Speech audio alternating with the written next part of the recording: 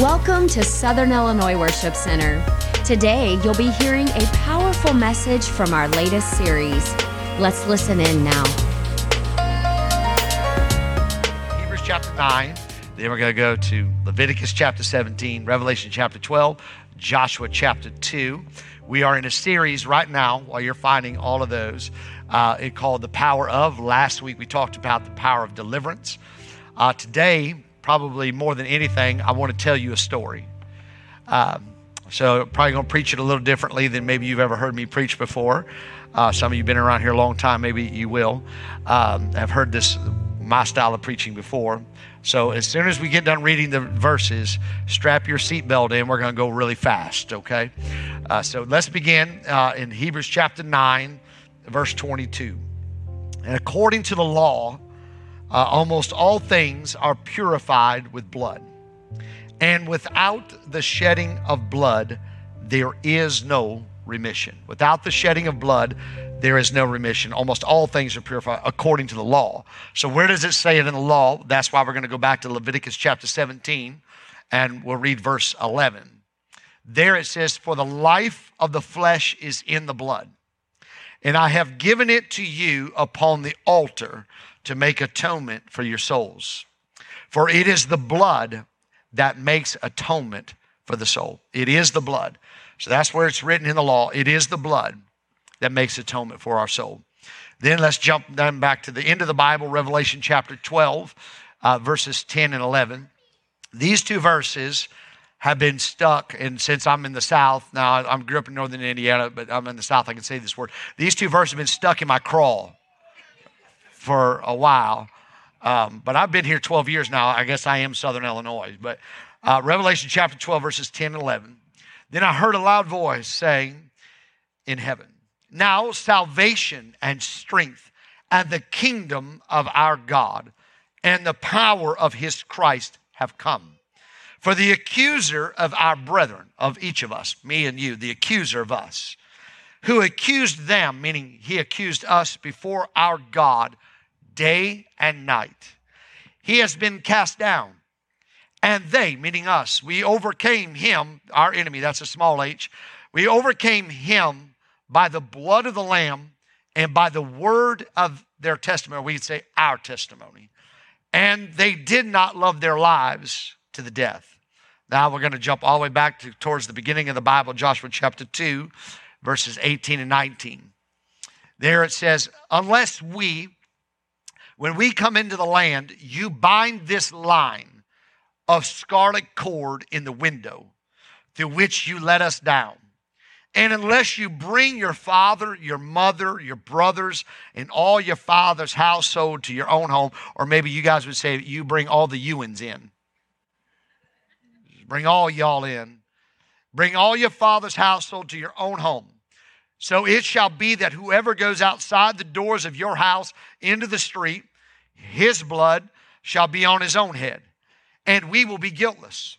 And whoever was with you in the house, his blood shall be on our head if a hand is laid on him." Now, I want you to remember that story right there in Joshua chapter 2, because this is the whole Bible kind of bases off what I'm going to say about this verse in a little bit. But I think many of us, when we read God's word, we look at God's word and we think it's just a bunch of stories that are not connected. I took you from the book of Hebrews chapter 9. We jumped back to Leviticus chapter 17. Then we jumped all the way forward to the book of Revelation chapter 12. Then we jumped back to the book of Joshua chapter 2. And we're like, none of that is connected. He's in 4 different books of the Bible, 2 different testaments, 3 or 4 different eras of time. One of those times hasn't even happened yet. One of those things did happen, and the rest of it happened so long ago, I don't know how it is even applicable to my life. But the Bible is not a collection of a bunch of stories about just morality and integrity and cute little stories that we can have some holidays about. Instead, the Bible is actually one overarching story. Actually, by the end of this, you could say it's my story and it's your story. But it's actually one big story about salvation that is found only in and through Jesus Christ and his blood that he shed for each of us on Calvary. So the whole Bible, both the Old Testament and the New Testaments, are all pointing us to one person, Jesus Christ. The Old Testament, they would say, is the schoolmaster that's teaching us of the coming Christ, the work of Christ, and the redemptive plan that has been brought to us by Jesus Christ. And I realize that as we read, there are 66 books of the Bible, and each of them are filled with stories upon stories upon stories. And we see that as we read them, we think that there may be no interconnection between any of them. But the writer of Ephesians would actually say it like this. The whole Bible is talking about one Lord and one faith and one baptism. Or we could say it more collectively, it's all the story about the blood of Jesus Christ. So the overarching theme of God's word is best summed up in what we would say in the story I read to you in Joshua chapter 2, the story of the scarlet cord, and how that cord is interwoven through all of history. And now we read it in Joshua chapter 2, but that's not where the story began about the scarlet cord. Matter of fact, we could go back to the beginning of time in the garden. That's where the story of the scarlet cord actually began to happen. It started there in the garden. It started when a serpent was used by our enemy Satan to tempt a woman whom God had made. How did Satan tempt that woman? What does he do to her to get her to fall in temptation? Well, first of all, he didn't do anything that was new. His approach in every way, whether it was with Eve or it's with you, it's very old. So we know exactly what Satan, Lucifer, that old serpent, the snake, the devil, we know exactly what he's going to say before he ever says it. We know exactly what he's going to do before he ever does it. He has never come up with a new plan. And his plan is so old that we are foolish to fall prey to his attacks. So here, the attack that Lucifer has, you have to remember, the attack isn't really on you, it's on God. So you are just a pawn in his game to get back at God for kicking him out of heaven. Or you could say you're his pawn or you're his victory because he wants to be number one and he'll never be number one. So we know exactly what our enemy is going to say. And the first thing he's going to say is he's going to put a question mark after God's word. He's going to quote God's word, and then he's going to put a question mark where God put a period. Or he's going to put a question mark where God put an exclamation point.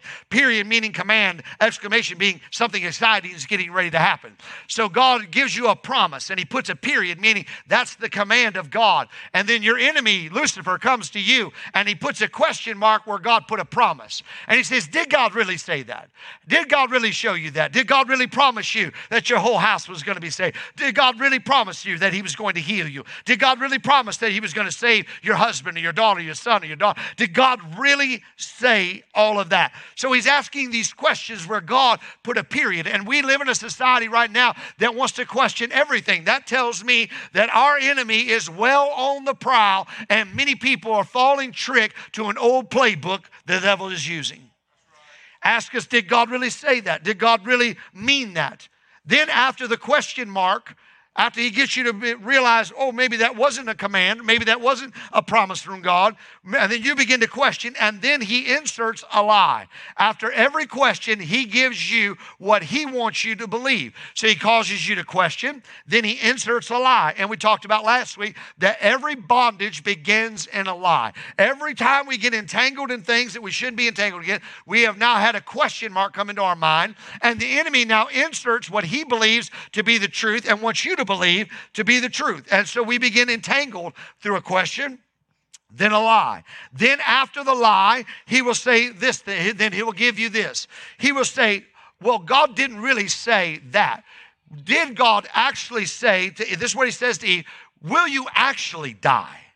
Will you actually do that? What's going to happen to you if you do that? Why don't you go ahead and try that and see what happens if you try that? Let me say this to you. If God put a period and an exclamation point there, whatever you're going to do after that, you're headed for destruction. And many people think, well, I feel good. I got the vibes. It feels good to me. Are you questioning God's word? Because if you're questioning God's word, then all of a sudden, you're going to live in denial of God's word and truth over your life. And that's headed for destruction. So then after he tells of the denial of God's word, Satan then presents to Eve a solution.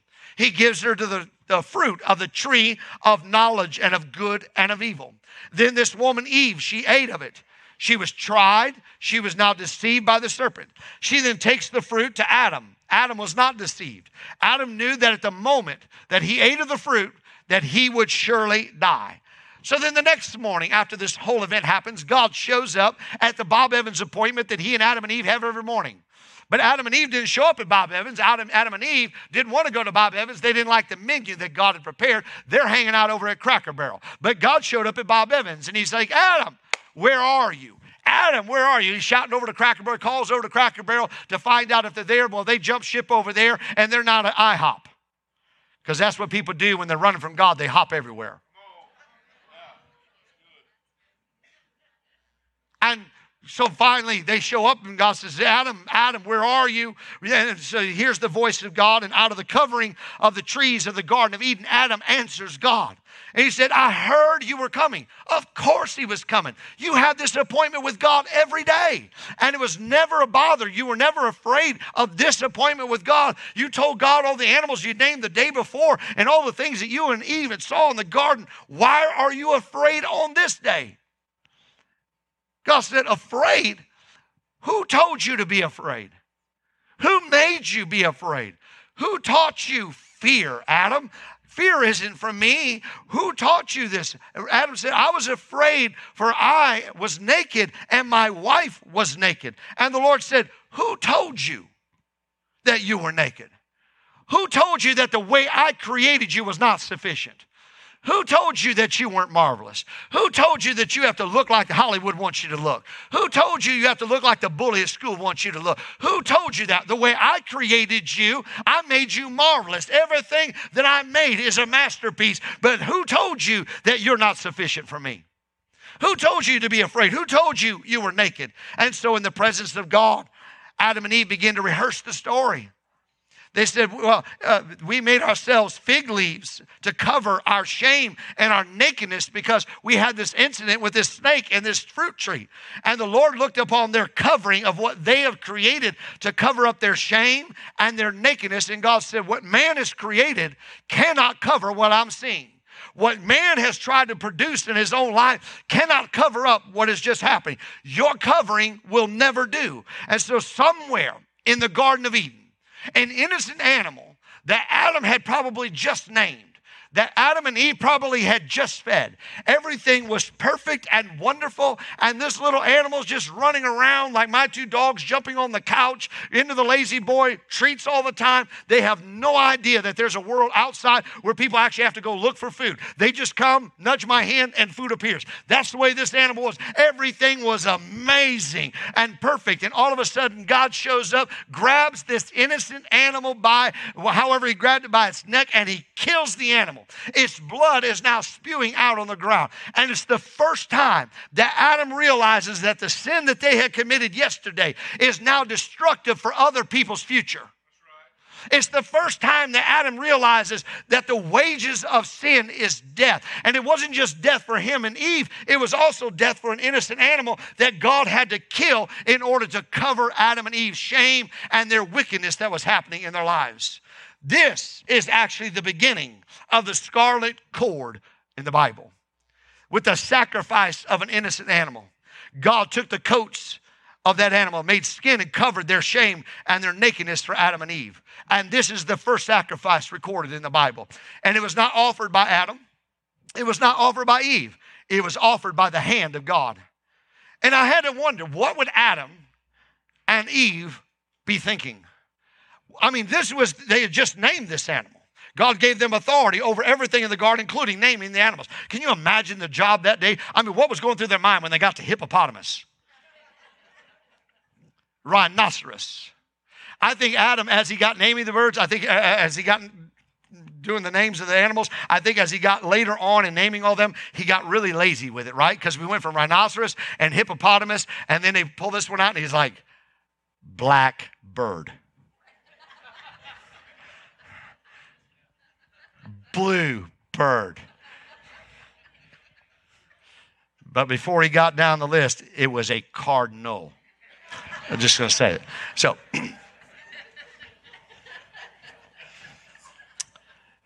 named by God. What were they thinking, though?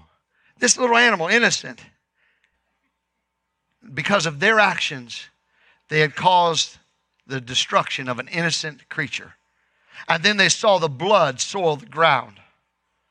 And so the story of atonement, sacrifice begins.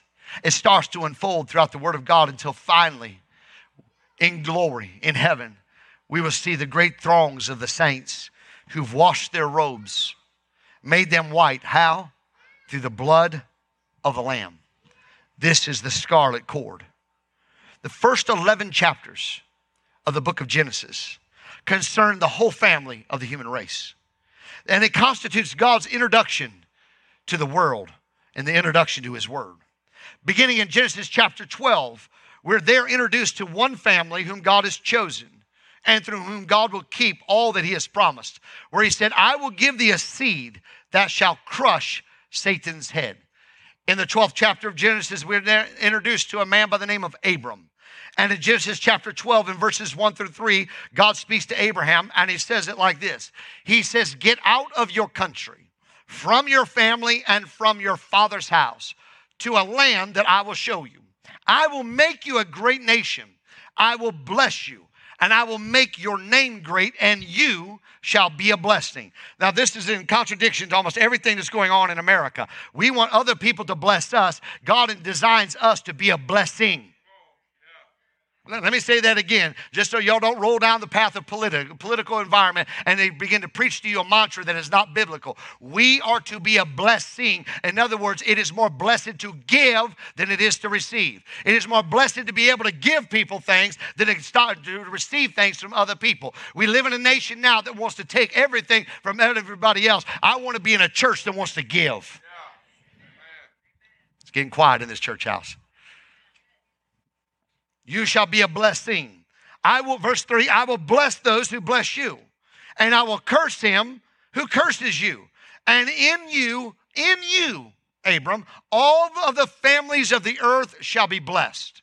Now, how in the world, some 6,000 years after this thing is said, after Abram has lived, how in the world can Abram's promise that God gave him, how in the world can that be a blessing to me, Jason McInnes, in the year 2021, and it be a blessing to all of the families, not just me, but every person in section A, section B, section C, section D, section E, and across the auditorium, and all of you online, this promise is to you, that all of the families of the earth will be blessed. How is that happening?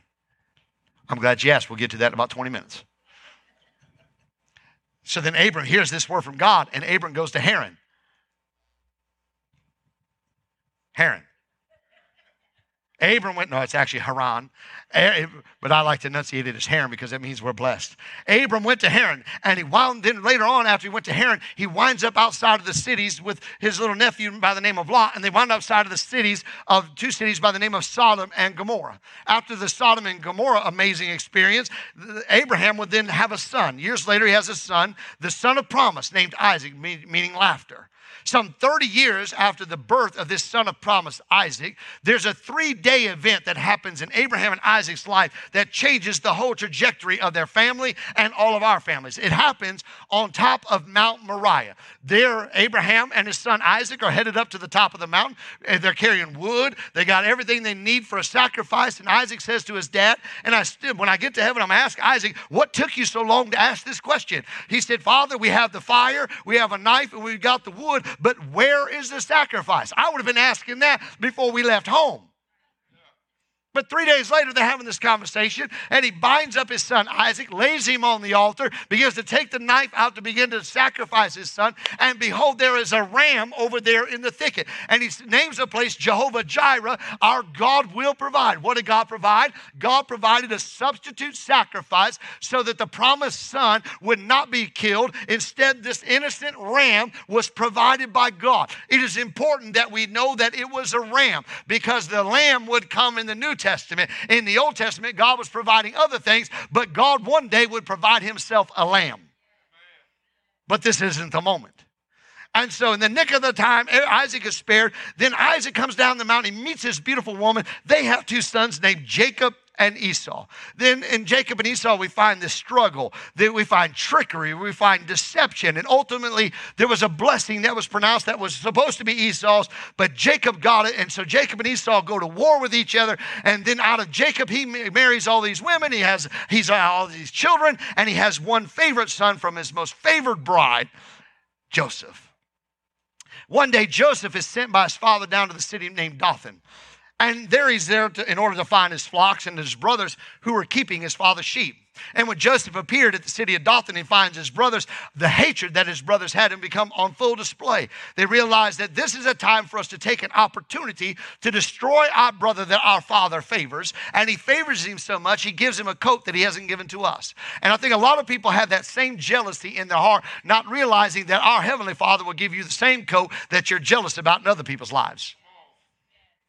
But here they propose to kill him because Joseph has a coat they don't have. But their brother Reuben persuades them, maybe we shouldn't kill him. We should keep him alive. So they hatch a plan. They sell him to the Ishmaelites, and the Ishmaelites take him down to Egypt. And so his brothers meant it to take him down to Egypt, but God used what his brothers meant to put him down, and God elevates him up, and Joseph becomes the prime minister of Egypt under Pharaoh. And then there was a famine where Joseph's family, his true family, is living. And so they leave the land of Canaan. They go down to Joseph. They don't realize it's Joseph, but they go down to Joseph to get into Egypt to buy some grain. So then after they buy some grain, they realize Joseph's their brother. They go back, they get their father, and in Egypt, in the time of famine, they're given land to live in a land called Goshen.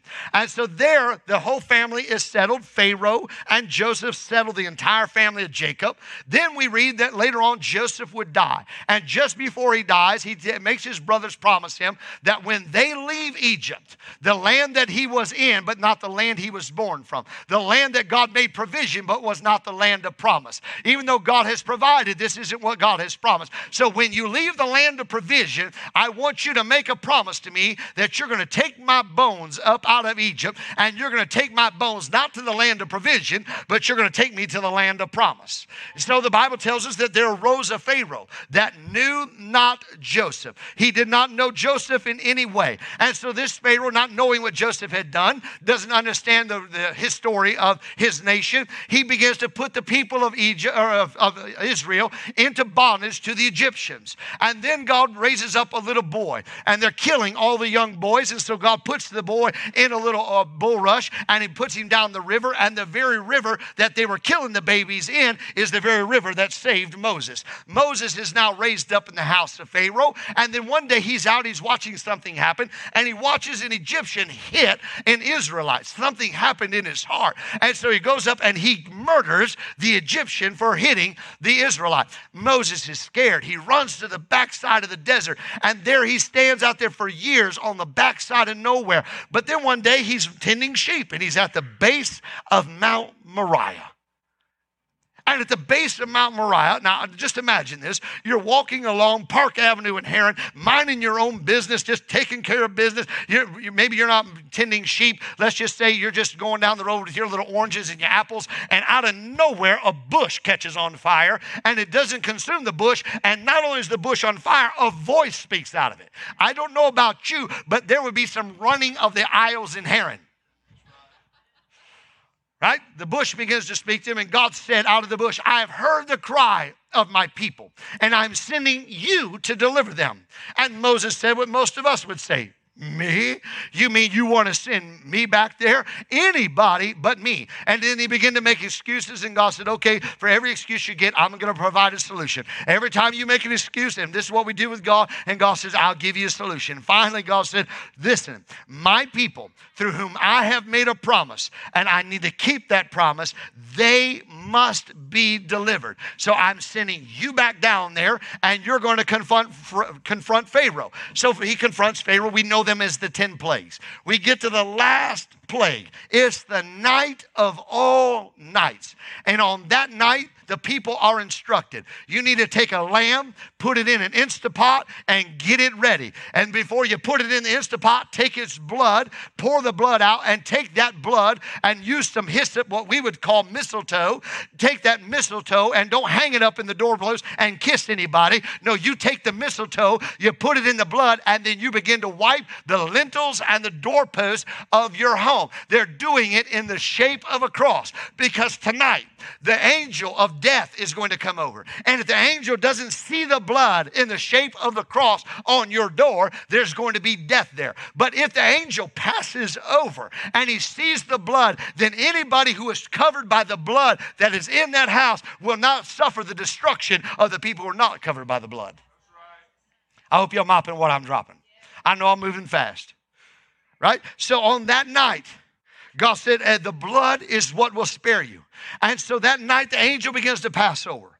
And in all the other homes, in all of the other families, there was death, there was wailing, there was destruction, and they were mourning throughout all of Egypt. But over in Goshen, where they had taken the blood and applied it, where they had engrafted and ingrained the scarlet cord into their lives, they were not crying. They were not wailing. Instead, that night, while everybody in Egypt was down and in mourning and destruction, the Bible says they walked out with a high hand. They walked out under the blessing of the Lord. Why? Because the story is a story about the blood and the power of the blood to keep you from what everybody else is going through. So they leave out with a high hand. Not only did they leave out with a high hand, they crossed over the Red Sea by the providence of God. And then the Bible says they turned south. I know God loves people moving south. They turned south. Anybody say glory? South. I told the Lord that, Lord, I would like to move south. You know where he moved us? Southern Illinois. I'm like, if I didn't know any better, God doesn't have an atlas. But I know better. So I think he just did it because he told Abraham to go to Haran and he told me to go to Haran. So they turned south. In the 3rd month of the Exodus, they are now standing at the base of Mount Sinai. And on Mount Sinai for 40 days and for 40 nights, Moses is with God. And so he goes up the mountain, he's hanging out with God, and there God gives him 3 things. First, the Lord gives him the moral law in Exodus chapters 19 and 20. Then God gives Moses the civil law, Exodus chapters 21 to 24. Then God gives him the ceremonial law, Exodus chapters 25 through 40. So let me just pause here just for a moment out of my notes and say something that some of you may think is political, but it's not. Let me say this. Our nation can pass all the civil laws it wants. But God did not give Moses the civil law first. He gave him moral law first. And morality comes from God. And so our nation can pass all the civil laws it wants to get us to love our brother and to care for our brother. But yet we begin to tell them, we want you to be civil, but we want you to ignore God. People will not be civil until they follow God and fall in love with God. We need to get morality back in our nation and get moral law back in. Then we can have civil law. You want to know why our nation doesn't have civility? We don't have God. I mean, it's the verbiage of our nation, God bless America, but when will America actually step back and bless God? So we go from civil law or moral law to civil law to ceremonial law. And in the ceremonial law, that's where we get the tabernacle, the priesthood, the sacrifices. Speaking of sacrifices, then we move out of the book of Exodus. We can jump into the book of Leviticus. Chapters 1 through the chapter 7 are the sacrifices. There are 5 of them. They're the burnt offering, the meal offering, the peace offering, or some people call that the Thanksgiving offering. Or there's the sin offering, and then there's the trespass offering. And so God gives them these 5 sacrifices given there in the book of Leviticus. In chapters 8 through 10, we get to the consecration of the priest. In chapters 11 through 15 of the book of Leviticus, we go through ceremonial holiness. In chapter 16, we describe the Day of Atonement. In chapter 17 through 23, we get all of the festivals. And in chapters 24 through 27, we get the vow, we get the tithe, and we get the laws of obedience. So God is prescribing all these things. And every one one of the gatherings, of the celebrations, or we would call them holy convocations of Israel, every one of those was a happy one. Every one of them was a happy one except one. And the one that was not was the Day of Atonement. So let me just pause here and say that church should be a happy place. The only time there's really tears of sorrow and of sadness is when we've messed up and we've jacked up and we got to get down to business with God and get some forgiveness for our sins. But if you've been forgiven and you're living under the blood of Jesus and under the glory of God, you ought to be the happiest person on the face of the earth. And some of us have it in our heart but haven't told our face. And not only have we told our face, we're not telling our brothers and sisters how glorious it is to be a born-again believer by the blood of Jesus Christ. The world needs to see the church be more joyful than they are. Oh, I want you to come to my church. It's dead, dry, and boring. They can get that anywhere.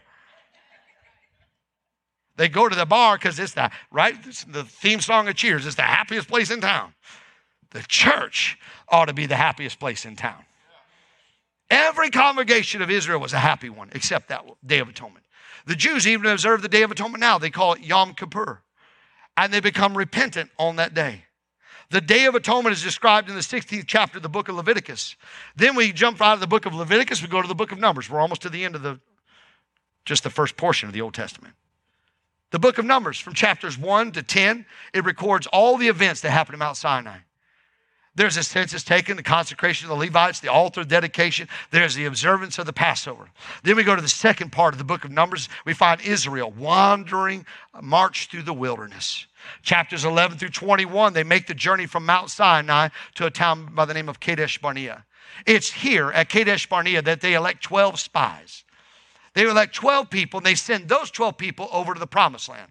10 come back, and they say, it is not possible. There is no way we can take the land. 2 did not watch the news and said, we can do it. 10 were on social media, watching the news, and not paying attention to God's word. We can't do it. 2 read God's word, believed God's word, and said, let's go. Some of you are like, which camp am I in? Well, do you think it's possible or don't you? Either way, you're right. Because out of the confession of your mouth is what is in your heart. And as a man thinks, so is he. I'm in the camp of we can do it. Why? Because I can do all things through Christ Jesus who gives me the strength. So 10 say, oh, we don't think we can do it. 2 say, oh yeah, let's go. Let's get after it. Let's get it. Well, because the majority ruled, they go into wilderness. That takes us to the book of Deuteronomy. And the book of Deuteronomy is made up of the 5 great addresses of Moses. And for time's sake, I won't go into all of them. But at the end of Moses' life, God calls Moses up to the top of the mountain. And he says, you can't go into the promised land. You're going to have to pass away. We're going to raise up somebody in your stead. And after the death of Moses, Joshua comes on the scene. And Joshua is told by God, he said, Moses, my servant, is now dead. Therefore arise, get up, go over this Jordan, thou and all this people, unto the land which I do give to them, even to the children of Israel. God said, I give it to them. But they don't realize that even though God had given it to them, they're going to have to fight for every square inch of their promised land. They're going to be contested in every way. So just because God says you're going to get something doesn't mean the enemy's not going to resist you in it. Everything you are promised from God will come with a fight. It isn't a fight with God, it's a fight with the enemy. And so the enemy is not going to surrender anything. You're going to have to struggle and you're going to have to fight. So Joshua realizes we're going to have to fight. They go over the Jordan and then begin the wars for the promised land.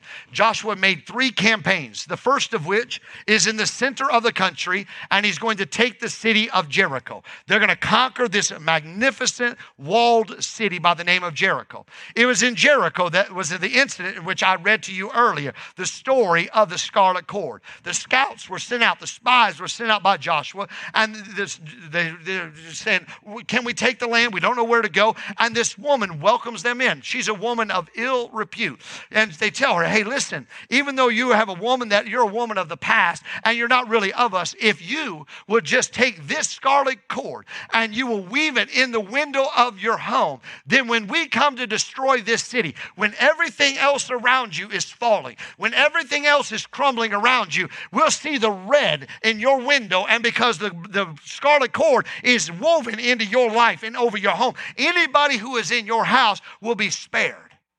Every person that's going to do it. Now, they said, we want you to take this little rope and we want you to put it out. Now, when we think of rope in our day, we think of ropes made out of hemp. But in Rahab's day, the ropes were not made out of hemp. Instead, they were made out of flax. And flax was also the same material which linen was made from. So that means that the Israelites who were sent there to spy, who were on the roof of her house, they're in flax. And the priest's robes who were on the other side of the Jordan, they were also covered in flax. And now Rahab's home is covered with flax. So the people that were up on top of the roof and the priesthood was covered, and the people in Rahab's house is all now covered by the same thing. They're covered by flax. But you and I aren't covered by flax. So let me say it to you like this. Whether you were serving out there in the parking lot, you're serving over there in Worship Center Kids, or you're sitting on your couch watching me, or you're in one of these seats, or you may be the preacher behind the pulpit, every one of us are covered by the same thing. And it's not flax, my friend. It's the blood of Jesus Christ. And it's the blood that covers every one of us, regardless of where we're at. Maybe you're even struggling in sin. Did you know the blood of Jesus covers you too? That's right. So they tell Rahab, you're going to be saved by letting down this scarlet cord. Now, there's not as many children in this service as there was at the 11, but because I like a peaceful marriage, I'm not going to use the terms that Melissa doesn't like to describe this. So let us just say a woman of Rahab's profession. If you don't know Rahab's profession, you'll have to study that out on your own, because I want to keep Melissa happy right now. Because the last time I talked about Rahab, I basically said she was Tom Bodette from Motel 6. She left the light on for everybody. Melissa's watching online up there, and I hear her coming down the steps right now. A woman of Rahab's profession. She was not able to advertise on the internet. She didn't have business cards. There was no yellow pages. How she advertised who she was and that she was open for business is she painted her windowsill red. She paints the windowsill to tell everybody, this is who I am, and this is what identifies my home as a place of sin. This is who I am. And so the spies come in and they go into this sinner's home who has announced to the whole world that she is a sinner. And they say to her, if you want to be saved, when we come in to destroy this city, what you need to do is you need to take this red cord, this cord, and you need to throw it over the top of your window. And you're going to throw it over the top of everything that you have announced that you are. And this tells you that you're lost. But because you've thrown this cord over the top of who you are, it's going to change your future. It's going to eradicate your past. And it's going to change not just your future, but your whole house, your sons, your daughters, your mothers, and your fathers. And he said, listen, you've been messed up horizontally, but now you're getting fixed vertically. And because you're getting fixed vertically, it takes care of everything horizontally. And that's what we need to tell people in this day. I don't care who you were, but because you put the blood of Jesus over the top of your life, it changes everything in your life. You are no longer the person you used to be. You now are who you are by the blood of Jesus and the grace of Almighty God in your life. So her whole house was saved. That scarlet thread, that cord saved her whole house. That scarlet cord is thrown into the fabric of every story in the Bible. It runs through Abraham, through the times of Judges, through Deborah, through Shamgar, all the way to the last judge who was named Samuel. Then that scarlet cord is woven after Samuel departs and a king is on the scene, King Saul. Then King Saul goes down and we're introduced to a boy by the name of David. But we're not introduced to David as a king. Instead, we're introduced to David as a ruddy little shepherd boy out tending his father's sheep. And the Bible says that he was a man that was after God's own heart. Then one day we see David. We're told about David walking down the hills to a little creek in the middle of a valley called Elah. And in the valley of Elah, he walks down to that little creek there. He picks up 5 stones and puts them in his yeti that he has attached to his side that once held his lunch. He puts those 5 smooth round stones in there and he walks back up to the valley where stands a 9'6" giant who has nothing good to say. Like some of your friends on Facebook. And Goliath is standing there. He's huge. He's standing there with a spear like a weaver's beam. His armor bearer is carrying his shield, Goliath's shield, before Goliath, a shield which was higher than a man's head. And the giant looks down at this ruddy-faced, slender little boy who has just emptied out his Yeti and put 5 little stones in there. And he begins to laugh and say, this is who you send to defeat me? I'm going to put all of you in slavery by defeating this one guy. Do you not see that this is the scarlet cord that is woven in? Because the enemy thought if he killed Jesus, he would get all of us and put us all into captivity and we would worship and serve him. But David, just like Jesus, he pulls out a rock and he says, you come to me with sword and spear, but I come to you in the name of the Lord. And he puts that little rock in his sling. And I love this song when I was in Sunday school, and it went round and around and around and around and around. If you don't know that song, you need to go to Sunday school. And it went around and around and around and around. Now listen just to me. If Goliath is coming at me, he's 9'6", and David is shorter than me, which is short. I wouldn't be going round and around and around and around and around. I'd empty the whole clip on him. It's gone. It's out. Goliath is standing there still upset about David coming at him. The Bible says that rock hit its mark. You remember what it said back in Genesis? The Old Testament is pointing us to Christ. David takes a rock and he crushes the head of his enemy. He crushes the head of the enemy that was going to put all of God's people into captivity. David is saying, this is what God's going to do. When Jesus, the Messiah, the Lamb of God, shows up, he is the rock which is Christ Jesus, and he's going to crush the head of the enemy, of your enemy that's come to put you in captivity. And so the Lord pulls David aside and says, David, I'm going to build you a house. Not only am I going to build you a house, but I'm going to ensure that your throne is never ending, that your throne is everlasting, that your throne, David, there'll be somebody out of your family who always sits on this throne. So then you can go through 1st and 2nd Chronicles, 1st and 2nd Kings, 1st and 2nd Samuel, and you see the scarlet cord woven through every story that's being laid out, the coming Messiah.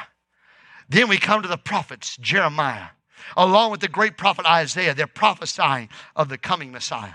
Jeremiah would lift up his voice and he preached to the tribe of praisers. He preached to Judah saying, repent, repent, get right with God.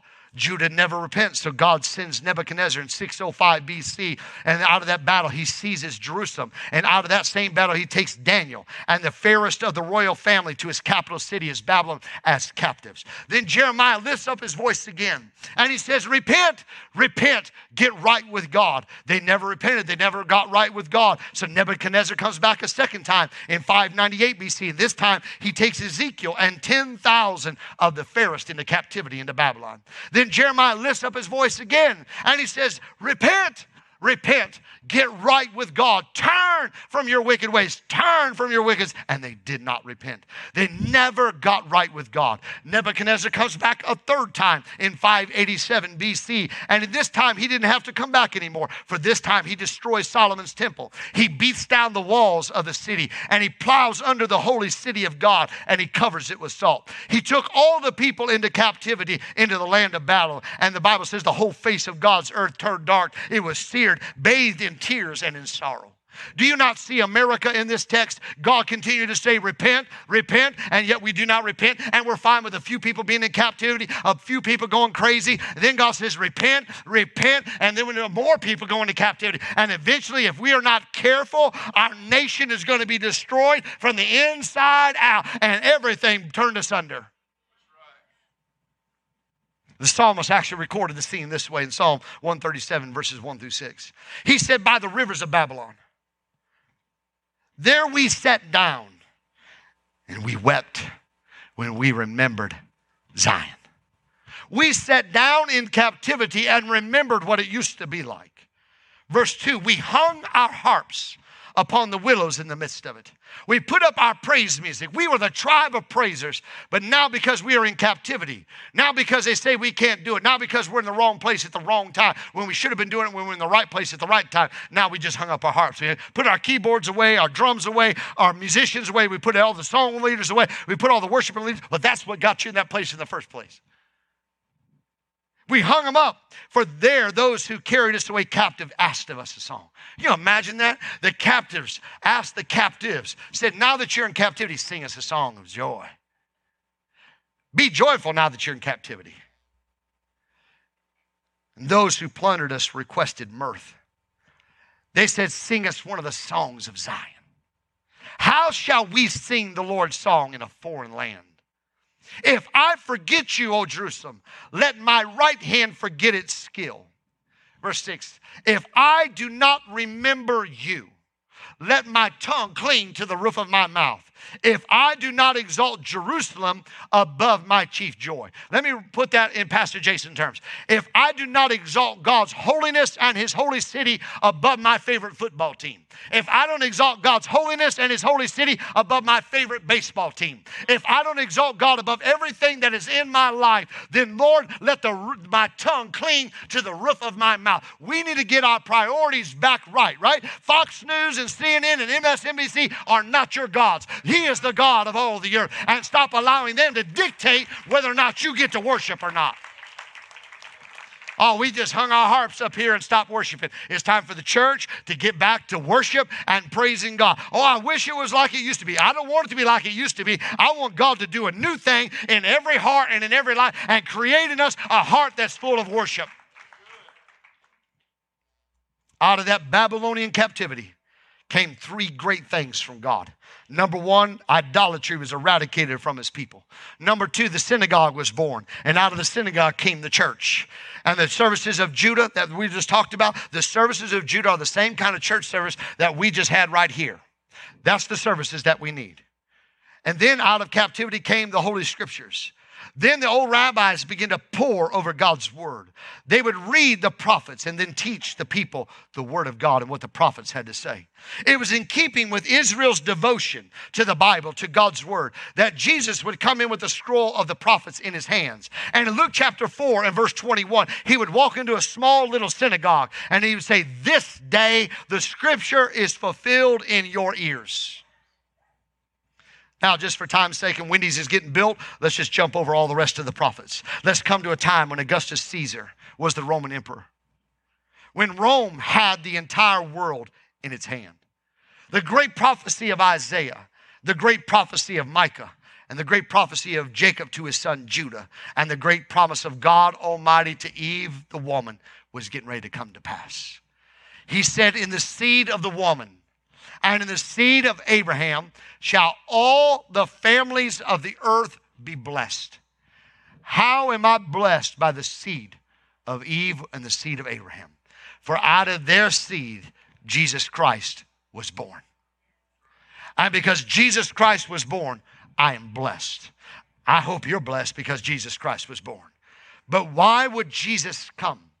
Jesus came into this world to seek and to save that which was lost. He came for you and he came for me. This is why he came. Because according to the word of God, his death was planned before the foundation of the world. In other words, he came into the world to die. Matthew chapter 1 and verse 21. And thou shalt call his name Jesus, for he shall save his people from their sins. This is why he was born. Then 30 years later, Jesus begins his ministry. He did so not under the shadow of his earthly father, not under his mother, not under his brother. He began his ministry, his earthly ministry, under the shadow of the cross. There was a man sent from God whose name was John. His duty was to introduce Jesus Christ to the world. In John chapter 1, he opens it in verse 29 and verse 36 with this introduction.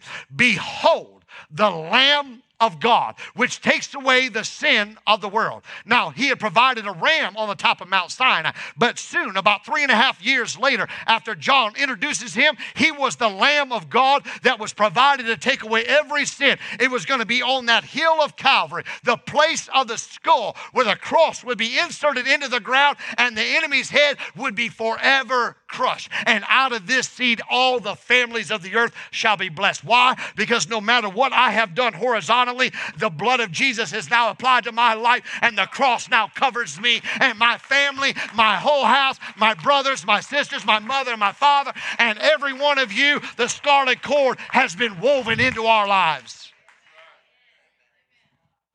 Behold, the Lamb of God. I mean, what would that absolutely mean to people who had lived all this time? For centuries, every morning and every evening, countless sacrifices, blood poured out, lambs offered unto God for the sins of the nation and the iniquity of the people. And John said, behold. Then Jesus would begin to teach. He would teach his disciples. He said, I've come to suffer and die. When he was transfigured, Moses and Elijah were talking to him about his death, which he would accomplish in Jerusalem. When he was anointed by Mary of Bethany, he said it was for his burial. When the Greeks came to see him from afar in John chapter 12 and verse 32, he said to them, and I, if I be lifted up, I will draw all men unto me. Then they come to the Last Supper. They're there to celebrate. He said, this is my body. Eat in remembrance of me. Then he would say again, this is my blood. Drink in remembrance of me. Before he went to the cross, he goes to the Garden of Gethsemane. And there in a travail, drops of blood, travailing for souls to be redeemed. Then he bows his head. In John 19:30, he says, it is finished. Then on the third day, Jesus was raised from the dead. He appears first to Mary Magdalene, then he appears to the rest of the women. Then he appeared to 2 disciples on the way to Emmaus, and then he appears to Peter alone. Then that night, that Sunday night, he appeared to 10 disciples and Thomas being absent. The next Sunday night, he appeared to all the disciples, all 11 of them. Then the one reason that you and I come to church is so that the Lord will appear to us. The Lord would meet with them. He would reveal himself to them. Jesus appeared over and over. At the top of the Mount Olivet, the final appearance, if you will. It was on that occasion at his ascension. In Acts chapter 1, verse 6, to the disciples say, Lord, the time, is this the time that you're going to restore the kingdom? Is this the time that you're going to be establishing your kingdom on the earth? And I, for one, and I think you too, are thankful that he did not. Because there was a pause. And in that pause, we come into the age of grace, the age of the church. So that you and I would have the opportunity to have the scarlet cord woven into our lives as well. That the gospel would then begin to be preached into Jerusalem and in Judea, into the uttermost parts of the earth. It would be even not just the uttermost, but into the guttermost parts of the earth, down where God found me. The age of the church. So God has not failed in his purpose at all to establish his kingdom. He's just allowing time for you and I to weave the scarlet cord into the windows of our hearts. We're saved just like Rahab. She didn't deserve it. We don't deserve it. She didn't earn it. We didn't earn it. But grace was shown. He came to weave that fabric of the blood of Jesus into every life and every heart. Or to simply say like this, as we quote out of Ecclesiastes, to make a cord that cannot be broken. If the blood is over your life, and the grace of Almighty God is there, there is nothing your enemy can do. And the age of grace is brought to us by the Lamb that we beheld. And all a man has to do to put this over this, all he has to do is repent. Turn his heart and his life over to Jesus Christ, and Jesus will save him. Romans says it like this: if you shall confess with your mouth the Lord Jesus, you shall believe in thine heart that God hath raised him from the dead, then thou shalt be saved. For with the heart man believeth unto righteousness, but it's not enough to believe in your heart, right? You can't text it, you can't email it, you can't journal it, you can't put it in your diary. You have to say something. And the reason why I think he wants us to say it is because if it's written down, then it can be held against you. But if you say it, then he can wipe it away.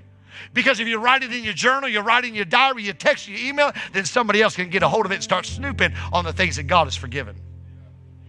But he wants you to say it. I've realized that with Melissa, when I begin to text her and I begin to email her, things get lost in translation. I tell her, this is what you should do. This is how you should do it. And when I get home, nothing is done in the way I explained it. And so I've realized that instead of texting and emailing, the best thing for me to do is to pick up the phone and allow her ear to hear my voice. And I think that's the best way you can talk to God. Don't pick up the phone. Just open your heart, use your mouth so that God's ear hears your voice. Save me. Forgive me. I'm sorry. Save me. and God will save you. For whosoever shall call upon the name of the Lord, call upon the name of the Lord, shall be saved. That's all you have to do. Let us jump from Romans through all the epistles and come to the conclusion of the Bible. It's the revealing of Jesus Christ, the revelation. John alone is the only apostle left of the original. All of the other apostles are dead. The apostle Paul has just been slain under Nero. And then now Simon Peter's even been crucified, and everybody's been dead for 30 or 40 years. But John, the apostle, the pastor of the church at Ephesus. There at the church of Ephesus, he had written his gospel and 3 epistles. But God takes him out of the comfort of pastoring the church at Ephesus. And God moves him to an island of Patmos. And on the island of Patmos, God says, pick up your pencil once again, John. I want to show you something that you need to write down for God's people. Here's what he said. I said, I want you to write down the things that you are seeing, the things that are happening right now, and the things that will be. And so as John said, as I turned to see the voice of the one who was speaking to me, I felt like I was dead. But Christ, always being the compassionate one, put his right hand on the shoulder of his old apostle. And he said, John, do not be afraid. There is nothing to fear. Remember in the garden when Adam and Eve said, Lord, we're afraid. And he said, who told you to be afraid? And here he is again saying, John, at the time of the revelation, don't be afraid. There's nothing to be afraid of. I'm coming because I have purchased you with my blood. And not only have I purchased you with my blood, but I have prepared a place for you. And John, I want you to write these things down. Do not be afraid. There is nothing to fear. Don't fear death. Don't fear the grave. Don't fear judgment. Don't fear eternity. For I am he that was dead, and I am alive forevermore, and I have the keys of the grave and of death, and I have them, so you don't need to be afraid. You do not have to be in fear, my brother. See how he commands the apostles to write it down. Write the things which you have seen, the things which are, and watch the things which shall be after. So John wrote about what he had seen. He tried to describe the image of God. Then he began to describe the things that are. He described the church age as we go through the first 5 chapters of the book of Revelation, the church age. And then he said, write the things that will be. And one of the things that will be is this moment in the revealing of the scarlet cord and the power that is given to you because that scarlet cord is interwoven into your life. It happens in Revelation chapter 12 when I heard a loud voice saying in heaven, now salvation and strength in the kingdom of our God and the power of his Christ have come. For the accuser of our brethren who accused them before our God day and night, he has been cast down.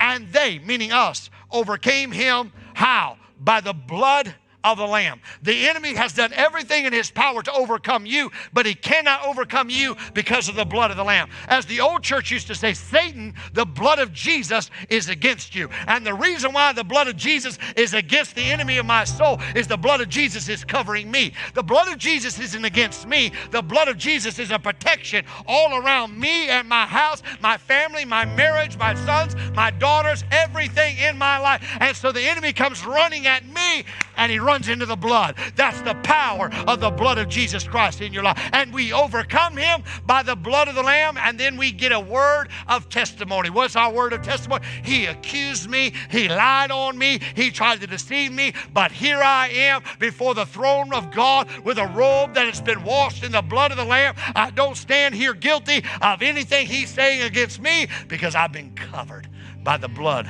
of Jesus Christ.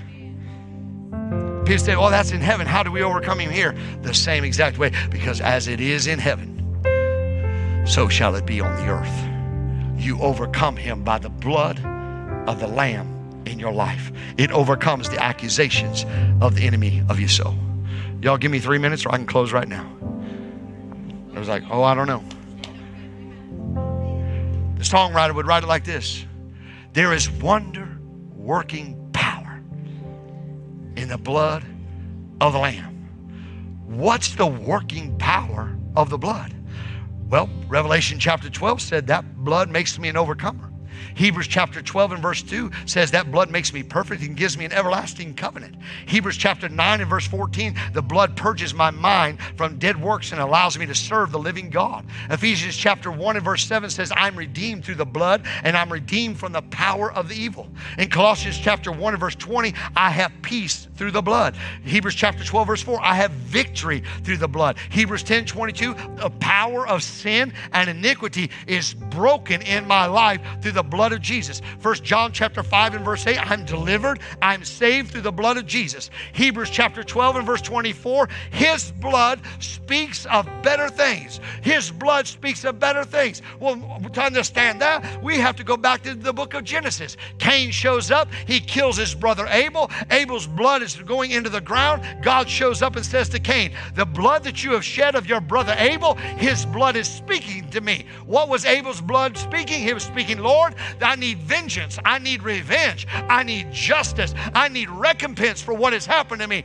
And so the blood of Jesus doesn't speak like Abel's blood. The blood of Jesus speaks of better things. So when the enemy comes and says, we need judgment, we need revenge, we need recompense for all the things that you have done in your life, you step back and say, but the blood of Jesus speaks of better things. Instead of revenge, it speaks of grace, it speaks of mercy, it speaks of deliverance and of salvation. His blood speaks better things over the top of your life. Then we would understand. The songwriter said, what can wash away sin stains? What can give me power to overcome? Nothing but the blood of Jesus. And that's why Evan was singing the song today. Oh, precious is the flow that makes me white as snow. No other fount I know. Nothing but the blood of Jesus Christ.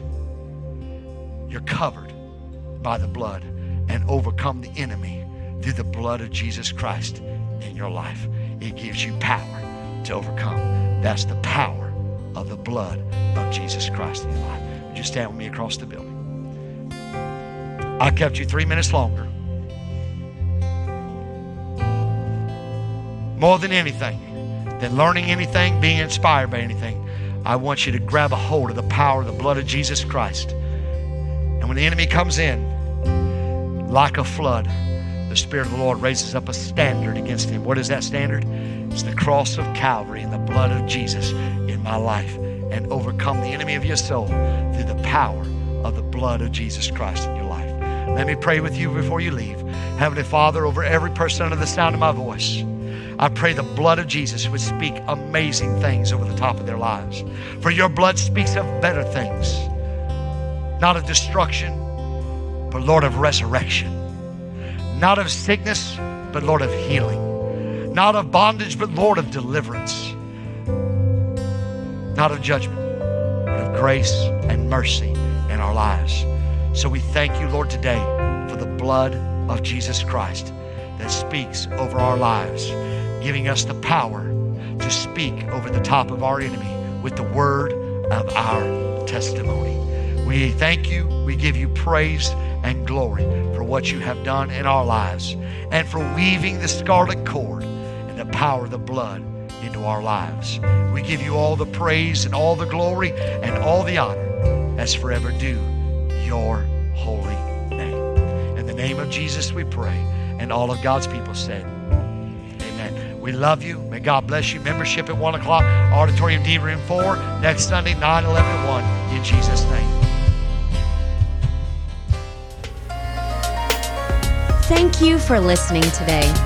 Be sure to check out our podcast weekly, subscribe to our YouTube channel, and follow us on Facebook and Instagram. You can also visit siwcenter.org to find out more information about Southern Illinois Worship Center. Be sure to join us right here next week.